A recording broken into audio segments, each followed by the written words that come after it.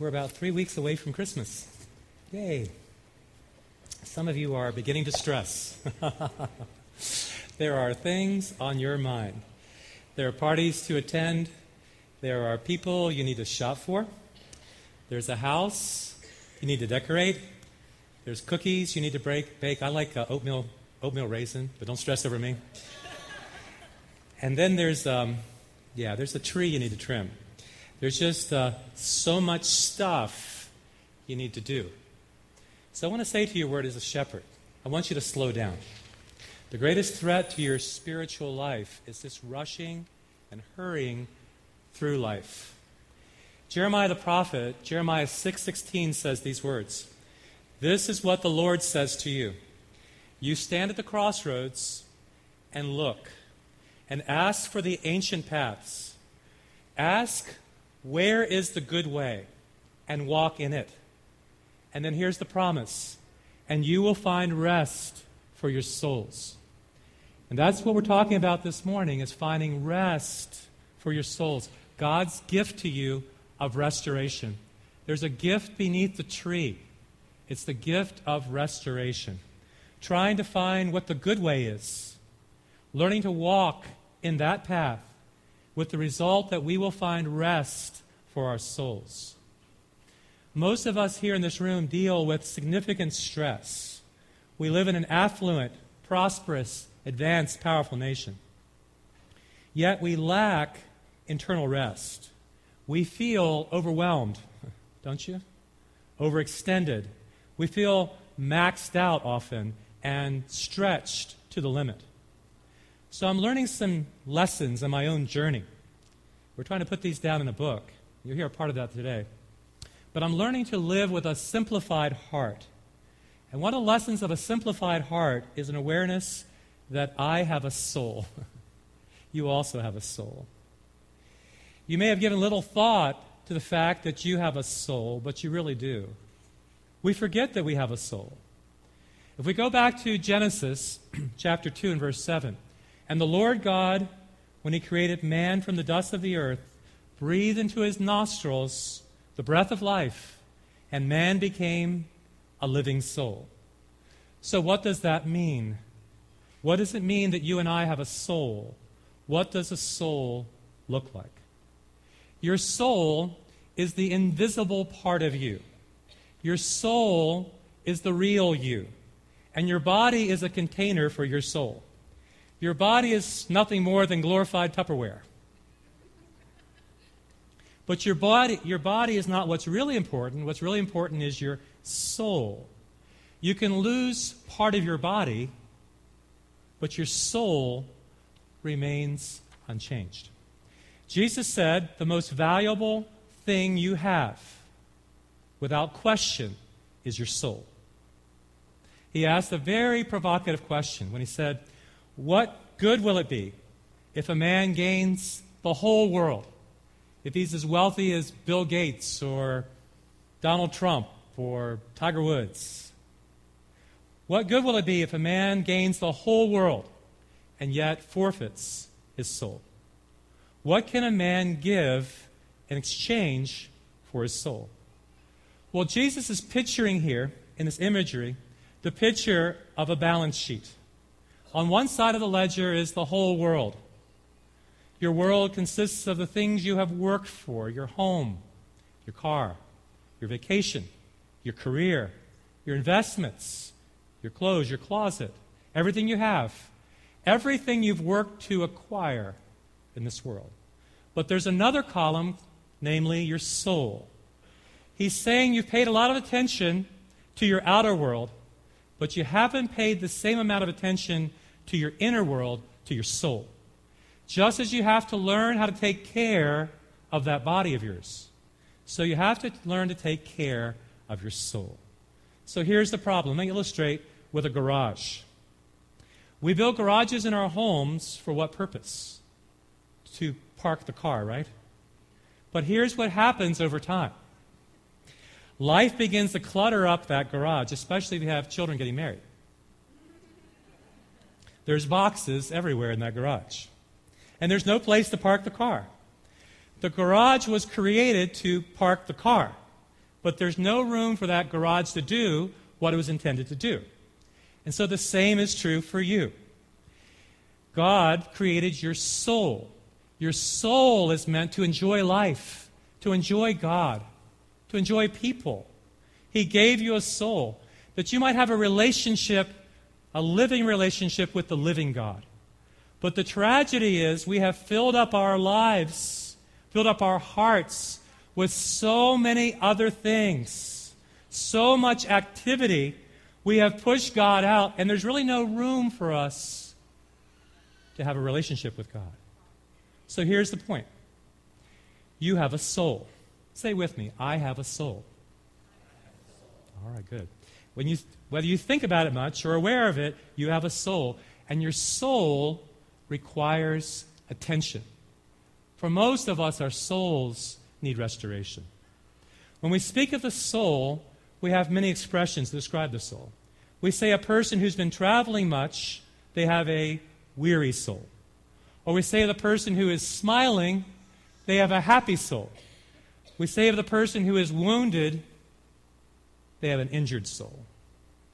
Your soul is composed of three parts: your mind, your will, and your emotions. For your soul to be healthy, you need to believe with your mind the truth about yourself. Whether you believe it or not, you are God's beloved. God set His love upon you long before He created the world. Even when you were unaware of His love, God loves you. And when you become aware of His love, that God is not angry with you, that God is not disappointed with you, when you know you cannot lose this love, the love of God becomes the emotional fuel of the Christian's soul. So to be healthy, first of all, you must know how deeply loved you are. And for your soul to be healthy, not only must the mind be riveted to the truth, but a happy soul is choosing to align one's will with God's will, to move out of self into selflessness, out of self-preoccupation, self-absorption, self-annihilation. The pathway to joy is to do something for somebody expecting nothing back. That's the alignment of our will to God's will. And for your soul to be healthy, your mind is gripped by the truth, your will is aligned to His will, and then the emotions you begin to experience are joy and peace.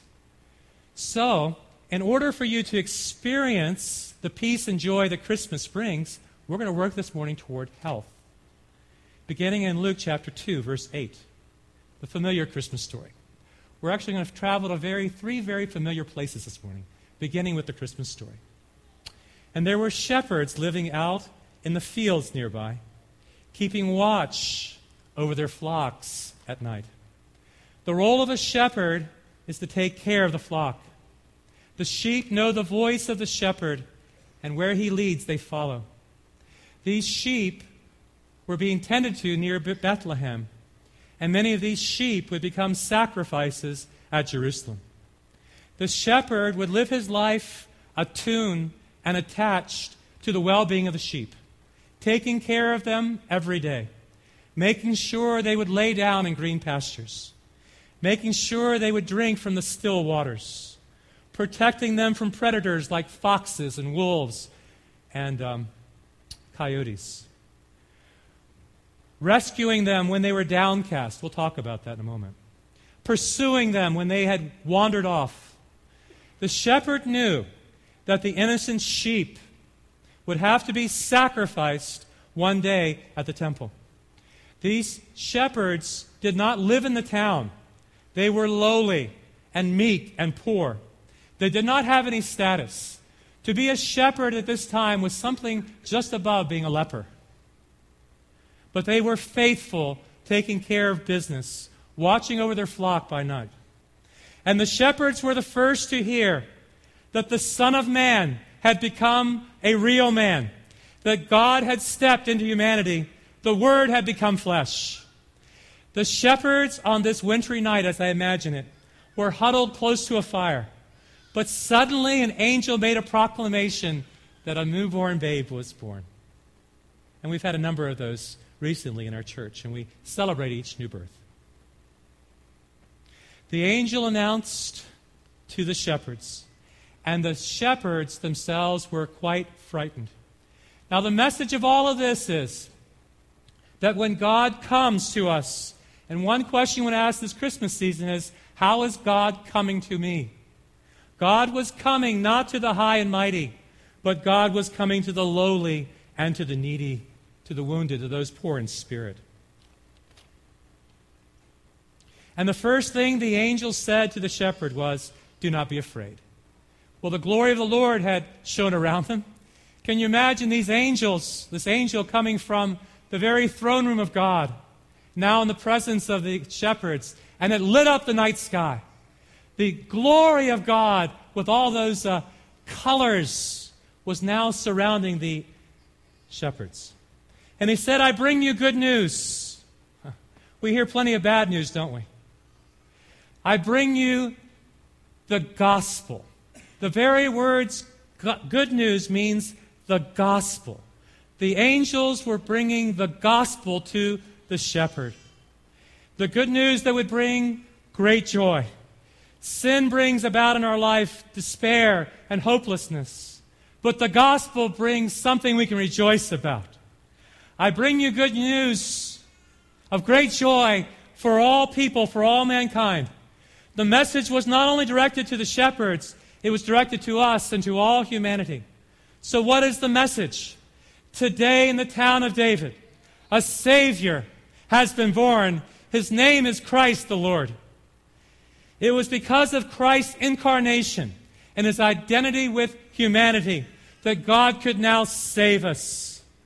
It was he who knew no sin that became sin, that we might become the righteousness of God. It was Peter who said, he himself bore our sins in his body, that we might die to our sins and live unto righteousness. For by his wounds you have been healed. This morning we're going to try to make an obvious connection between Bethlehem and Calvary. But whatever your situation is, God has the power to deliver you. He can move mighty mountains. He can move away stones, and God can deliver you. This is good news for all people of all time, that wherever you are, whoever you are, God has the power to deliver you. He is the good shepherd who lays down his life for the sheep. Jesus told this story in John 10 about thieves and robbers who would break into the sheepfold. They would cross over that barrier. You see, in the ancient world, the sheepfold in the desert, the wilderness, was a stone wall about yay high, about waist high. And there were briars on top of it, keeping the sheep in, keeping the thieves and robbers out. He said, but the true shepherd, when he speaks, the sheep hear his voice and they follow him. And I am the good shepherd, and I lay down my life for the sheep. Jesus Christ is the good shepherd. And the connection is Psalm 23, another familiar place about an intimate relationship with God. David himself was a shepherd and took care of the sheep outside of Bethlehem.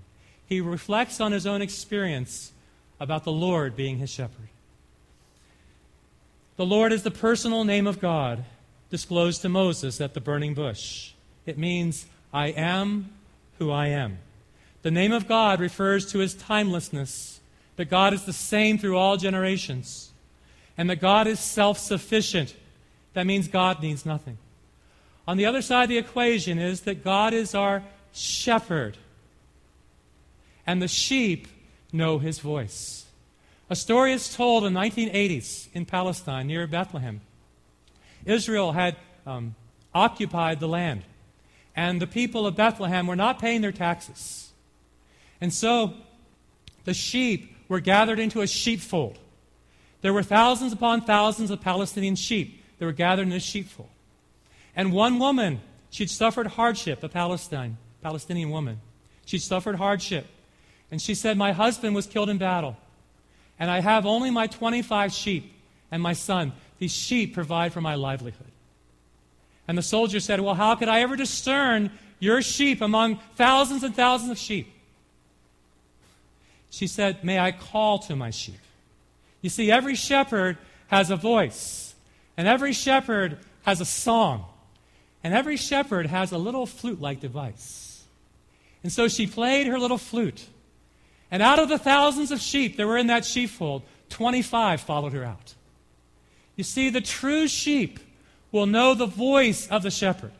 When you hear the shepherd speaking to you, or singing to you, or playing for you, you will hear the sound of your sweet Savior calling you to himself. Many have memorized this psalm. Many have requested this psalm to be preached at their funerals. But it's a beautiful psalm about our shepherd. Isaiah said about our shepherd that he feeds his flock like a shepherd, and he holds them close unto his heart. Even the young mother and her young, he takes care of them. He says, I shall not be in want. I am contented. I am satisfied. The Lord watches over me. The Lord protects me. I may not have what my neighbor has, but I lack nothing. I may not have all the luxuries of this life, but I'm in need of nothing. My shepherd is taking care of my life. But there comes a time when a sheep becomes downcast. You see, sheep love to lie down. And when they lie down on their side. And sometimes the center of gravity shifts in a hollow or depression where they find themselves on their back. And now their feet are outstretched. And they have no one to turn them over. And the sheep will perish in a couple hours of Palestinian sun unless the shepherd comes to rescue them. You see, that's what Jesus was talking about when he said he saw the multitudes and he felt compassion for them, for they were downcast and distressed like sheep without a shepherd. A sheep has 4 stomachs. And there's lots of gases that build up inside. And unless you put that sheep onto his feet, he's going to die. There were some people, they were traveling in England, in Shakespeare country, 4 of them. They decided to take a drive on the back roads. And as they navigated the country roads, they watched a flock of sheep. And one of the sheep, there was a flock, and then there was one sheep that was away from the flock. And somebody said, I bet that's a cat sheep. And so they went to the sheep and discovered the sheep was on her back, and her feet were up, and she was kind of bleating plaintively, like, help me. And so they came to the sheep, the 4 of them, and it took them to turn the sheep over, discovering she was pregnant, carrying a little lamb inside, and hadn't been shorn. And then they realized she was kind of wobbly like a drunk sailor because the circulation wasn't flowing through her legs, and they rubbed her legs out. And eventually she kind of bounced off to her flock, kind of bleating a thank you. You see, it's the Lord who finds us when we're on our back in that hollow, depressed place, and we can't right ourselves, and it's He who restores us. And I shall not lack rest, because He makes me lie down in green pastures, and He leads me beside still waters. You see, sheep do not lie easily, neither do you lie easily. It's impossible to make them lie down unless 4 requirements are met. First of all, a sheep must be free of fear. If there's a predator lurking, a sheep cannot lie down. They will not lie down as long as there's friction with another sheep. You know how hard it is to fall asleep when there's friction with another sheep? Well, that's just like being part of the flock. Or if they're tormented by parasites, if their water is polluted, they're drinking water they shouldn't drink, they can't lie down, they're disturbed. Or as long as they feel endangered. Fear, friction, flies, famine. Sheep must be free of all of these before they lie down. And I shall not lack life, for He restores my soul. When I am weak, the Good Shepherd strengthens me. When I am injured, He knows my injury. When I am sick, He attends to me. When I am lost, He pursues me. One weekend I spent in West Virginia. I was with a shepherd, and one of his sheep got away, had a couple hundred sheep. And the sheep had found herself into a ditch. And we spent 4 hours looking for the sheep. We finally found her. And she was so happy to find us and for us to find her. We gathered her up, put her in the back of the pickup, and drove her back to the flock. You see, when a sheep is lost, the shepherd takes initiative to find that lost sheep. And when that sheep is broken, it's the shepherd who makes them whole. I imagine the sheep themselves suffer injuries, and the shepherd stitches them back. I imagine the sheep themselves suffer fevers, and the shepherd lovingly sticks their head into a bucket. I imagine the sheep themselves become dirty, and the shepherd takes woolite and washes off their wool. All of us have an insatiable hunger for love and acceptance, belonging, approval. We're driven to so many things. We're drawn to the voices of our day. I so want to be loved. I have to earn it. Prove it. Do something valuable, and then you'll have worth. But then you hear the voice of the shepherd. You don't have anything to prove to me. I love you as you are. We have based our identity on I am what I do, I am what others say I am, or I am what I have. But our true identity is we're the beloved son and daughter of God. We are part of His flock. He is our shepherd. He restores my soul. And I shall not lack guidance in my life, because the Lord guides me in paths of righteousness for His name's sake. You can be sure of this. Whatever path you are on, if the righteous shepherd has guided you, it's a righteous path. Let me say this, that left to ourselves, we are all wanderers. All we like sheep have gone astray. Each of us has turned to his own way. But the Lord has laid the iniquity of us all unto Him, the shepherd. He is the Lamb of God who takes away the sins of the world. And He is the good shepherd who lays down His life for the sheep. The psalm writer said, prone to wander, Lord, I feel it. We can even wander away at Christmas time, the time of His birth. So when we follow Him for His name's sake on a pathway of righteousness. That is to say that God will always give us a choice as to which street we will take. We'll either follow the path of righteousness or the path that is far away from Him to our own peril. And even though I walk through the valley of the shadow of death, I will fear no evil, for you are with me. Your rod and your staff, they comfort me. Have you experienced this enormous comfort of the presence of God? The valley was a place of danger because wild animals lurk in the valley behind the walls. Sudden storms can sweep down the valley floors. There may be floods. And the sun doesn't shine very well in the valley. There's shadows of death. The valleys of the shadows of death can be just as much the right path God has chosen for us as the green pastures, the still waters. That is to say, this life is not always a tranquil experience. God gives us valleys, and you may find yourself in a valley right now, in a very dark place where God seems distant from you, dense darkness. It is in those times of darkness and despair, even depression, that we find that the antidote for our loneliness is the presence of our shepherd. He is able to protect His sheep and calm their fears in their very worst times. We're never as conscious of God's presence as when we pass through life's valleys. I was not long ago over in Africa. And while I was in Bangui, I was walking down the street. And there was a guy that abducted me with a machine gun.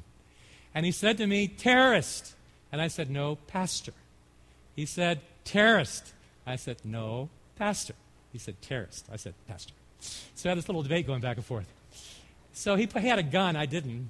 So I followed him to this enclave, this overhang of a building, at which time he tried to interrogate me in French and Sangha, which I didn't understand very well, but I kept telling him, I've come to help your people. I've come to help the children. We're trying to build these schools.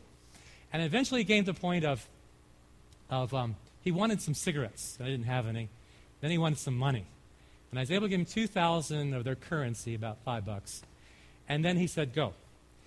And the amazing thing about that experience for me was, though I was in the face of danger, I felt an enormous peace from God. There was a presence of God in my soul. Even to this day, I can remember the peace that God was sweeping over me in the face of great danger. One of the characteristics of despair is a sense of being alone. And David pictured himself among a flock, even though I walk through the valley of the shadow of death. He's stressing here his aloneness. But what gives him comfort is the presence of his shepherd. What we need to do when we feel the danger of this life is to realize the presence of our shepherd. Then we will not fear evil, because our shepherd carries a rod with which to whack our enemies. And our shepherd carries a staff when we fall into a ditch to extract us from that. You don't have to fear because the great Lion of the tribe of Judah walks with you. I read a testimony of a man living in China. And he was arrested for his faith. He was a pastor. He was taken to a prison, lived in solitary confinement. And they would take him out of that solitary confinement and they would beat him, trying to extract information from him. And in his testimony he said that while I was being beaten for my faith, while I stayed in that prison, I felt the enormous presence of God, that even though I walk through the valley of the shadow of death, I will fear no evil, for thou art with me. Thy rod, thy staff, they comfort me. That even in the worst times of life, God is with us. And thou prepares a table for me in the presence of my enemies. You see, he prepares for us this banquet table, this feasting table. It's a picture of abundance. He fills our cup to overflowing. He anoints our head with oil. Surely the goodness of God, his love, will follow me all the days of my life. My shepherd has gone before me, and he follows behind me with his love and his goodness.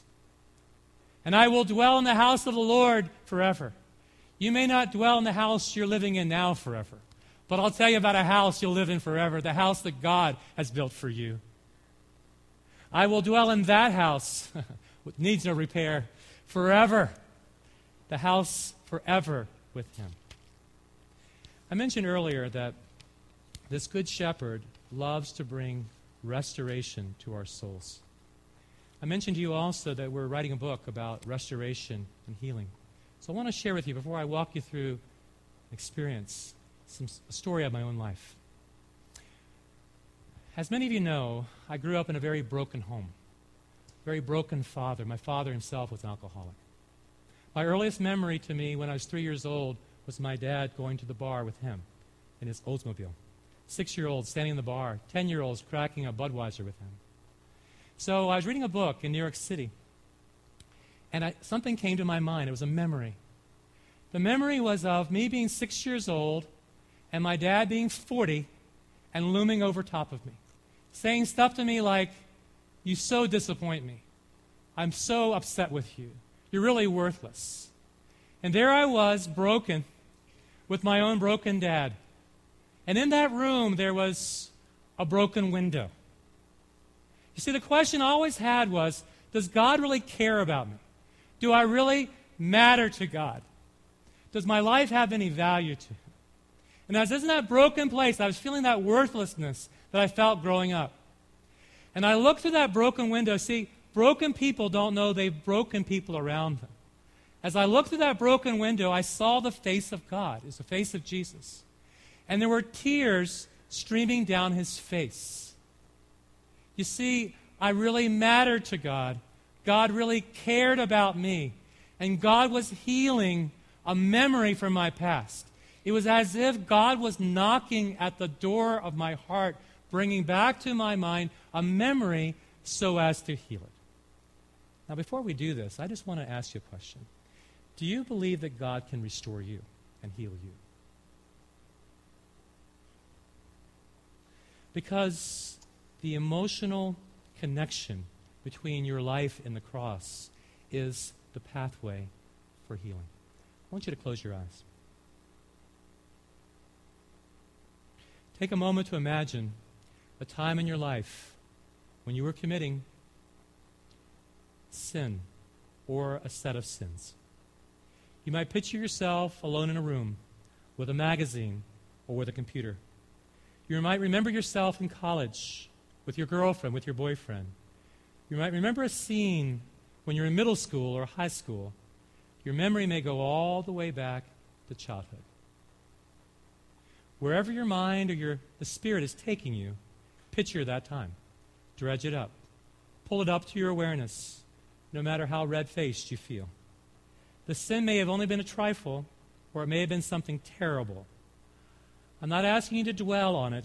Just bring it up long enough to feel the discomfort of your emotions.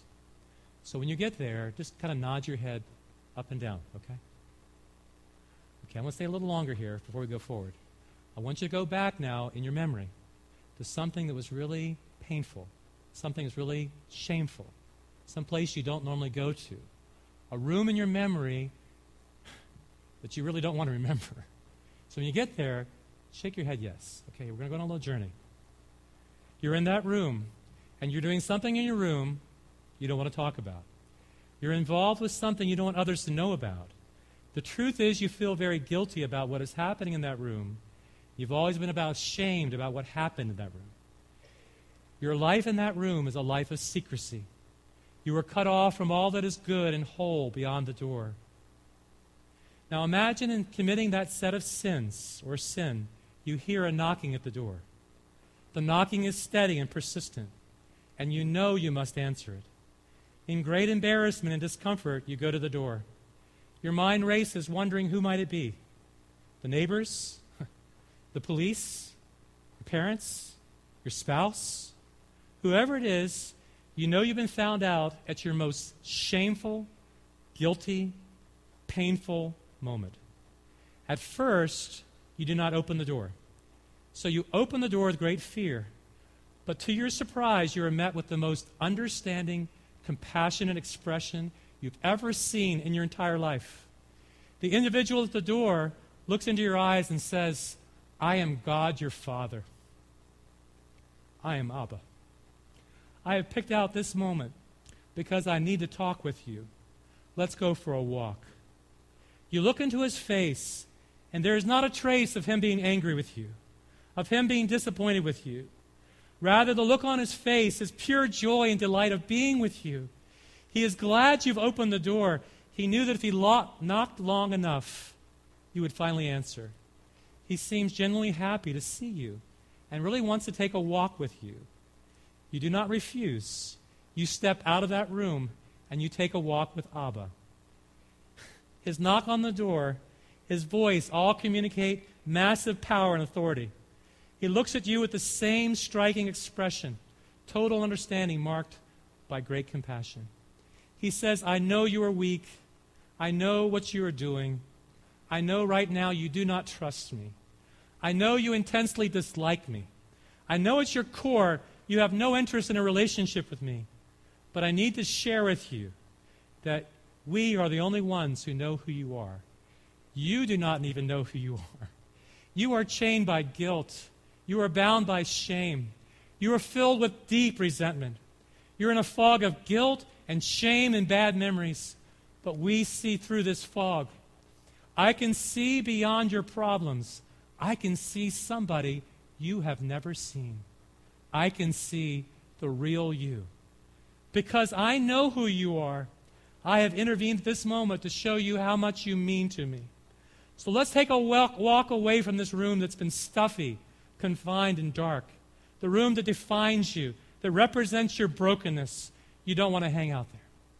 So you and Abba step out of that room and step into all that is beautiful and lovely. At first, you aren't sure you have permission to leave the room. The room has so defined you and your identity.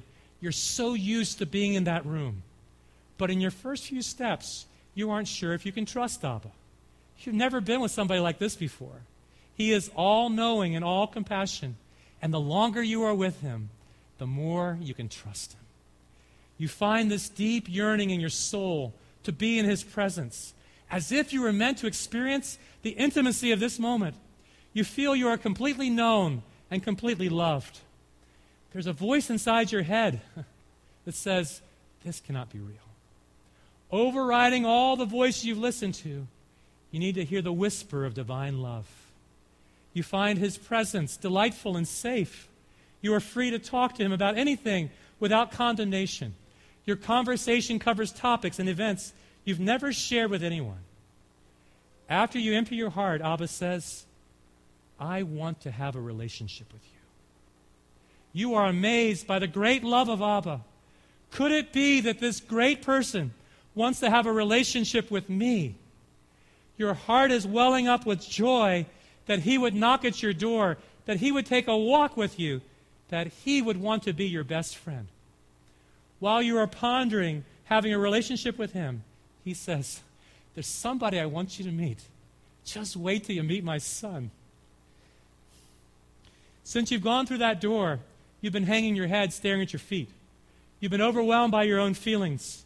You do not realize the Father has been walking you up a slight hillside. You've not been paying attention to the fact, since you've been paying attention to Abba, your heart is ricocheting between embarrassment and red-handed guilt, all in the presence of such a powerful and compassionate person. In a kind way, he touches your shoulder with his hand and turns you to face the east. He directs your eyes to a hillside where you see a young man on a cross. His face, the man on the cross, radiates the very same expression of Abba, total understanding marked by total compassion. You realize the man on the cross is not just anyone. It is Abba's son. It is Jesus.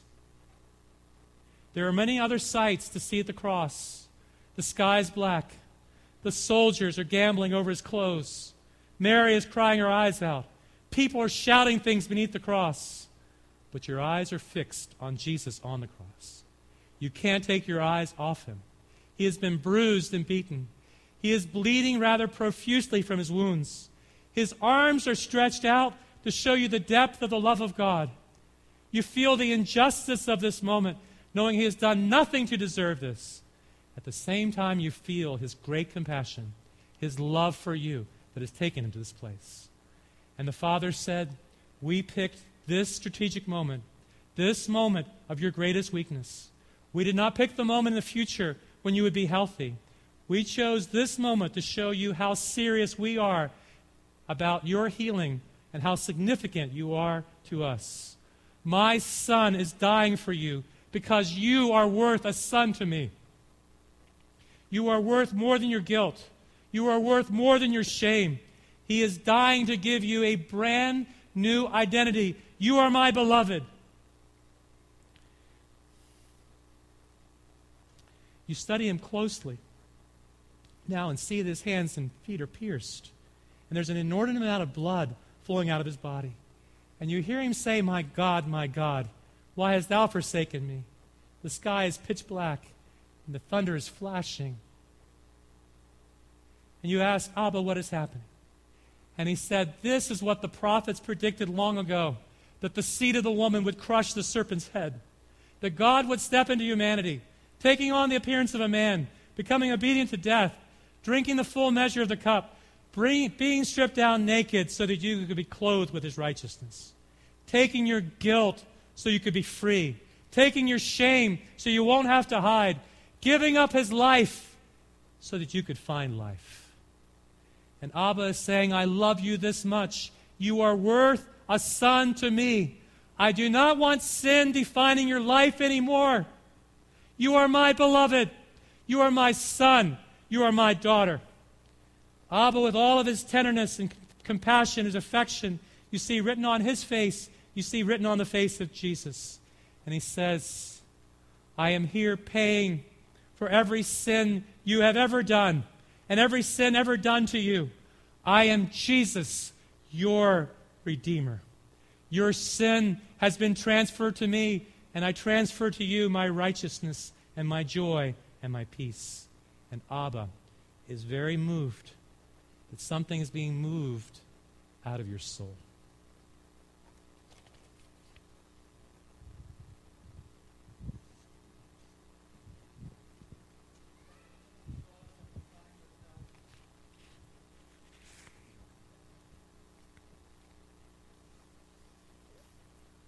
All right, there we go. It's at the foot of the cross that we find ourselves gazing up at the one who is the ultimate shepherd for us. I'd like to say to you this morning, it's at the foot of the cross that we are not to gather rocks to carry. We're not to pick up the rocks of shame and guilt. We're not to gather the rocks of judgment.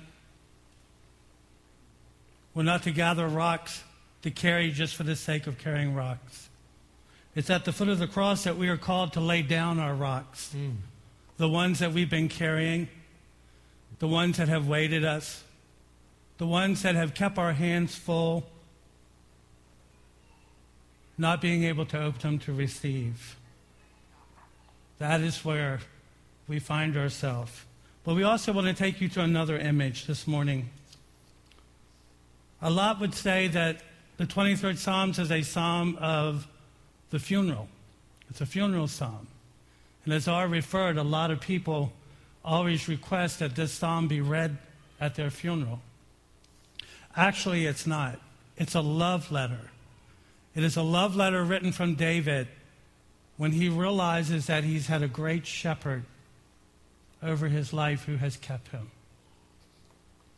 But we also have to remind ourselves that we can't allow ourselves to forget that the one that came to protect us and lead us as little lambs is and will always be referred to in Scripture as a lamb himself. Scripture says, "Behold, the Lamb of God." We find ourselves at the cross, and maybe it doesn't look like a little lamb hanging there. Looks like a man bruised and bleeding. Isaiah says he tends his flock like a shepherd. He gathers the lambs in his arms and carries them close to his heart. Jesus, who came as a great shepherd, arrived as a little lamb like you and I. Can I allow myself to imagine that a child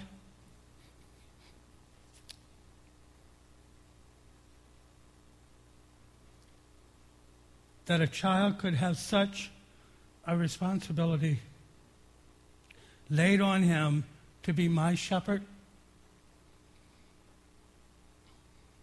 We have a new granddaughter in our house by the name of Ruby May. And she is the epitome of beauty. And I know you can't see that from there. But afterwards, ask me, I'll show you. I reserve that right. But can I imagine myself that laid on a child would be the responsibility? That child, the innocence of that child, is to lay over my corruption. I see it as silk and rubble. It's as if taking silk, fine fabric, and laying it over rubble, decay, and corruption. He is that fine silk, and I am that rubble. So I find myself at the foot of the cross, but I also cannot forget that in a manger, this is the time of year that we honor Jesus' birth.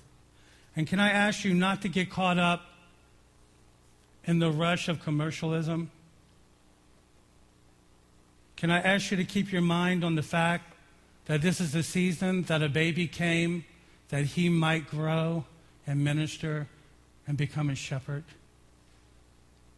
See, we would like to say that Christmas is the birth of Christ, and we don't want to look at the cross. But I'm saying to you that the manger and the cross are one and the same. That's deep to ponder. Could he cover my brokenness? Could the one hanging there cover me, broken, bleeding? Could that be the same child?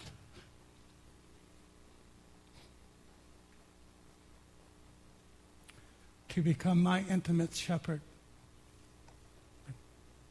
I want you to stand to your feet, please. has led us down this journey. And I want you to go back to that posture of closing your eyes. And at any time this morning, this altar is open. The cross is available. We displayed a manger in front of the cross this morning. It'll remain there through the Christmas season because we don't want to forget of how innocence became our beauty, our covering. I'm going to ask that you close your eyes. I'm going to ask that you go back into that journey that R led you, that you're out of your room and you're at the foot of the cross. In front of you is Jesus on the cross, and behind you is Jesus in a manger.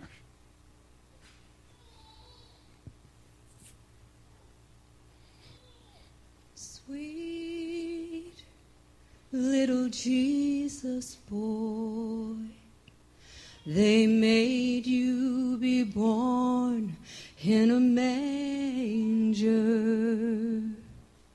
Sweet little holy child, didn't know who you was, didn't know you'd come to save us, Lord, to take our sin away. Our eyes was blind, we couldn't see. We didn't know who you was. Long time ago, you was born in that manger low. Sweet little Jesus boy, the world treat you mean, Lord, treat me mean too, but please, sir, forgive us, Lord. We didn't know 'twas you. Sweet little Jesus boy, long, long time ago. Sweet little holy child, and we didn't know who you was.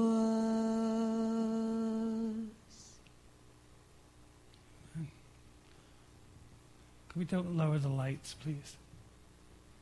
As the worship team plays this morning softly,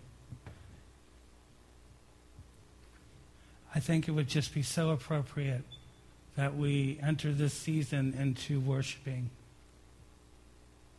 at the feet of Jesus, and the foot of the cross this morning. If you're here this morning and you have left that room and you do find yourself at the foot of the cross, then there is pain and apprehension. Please respond this morning and allow the Lord to minister to you. The altars are open. We'll pray with you. We'll agree with you. We'll do whatever you need us to do. Please take your liberty. We have time for you to respond.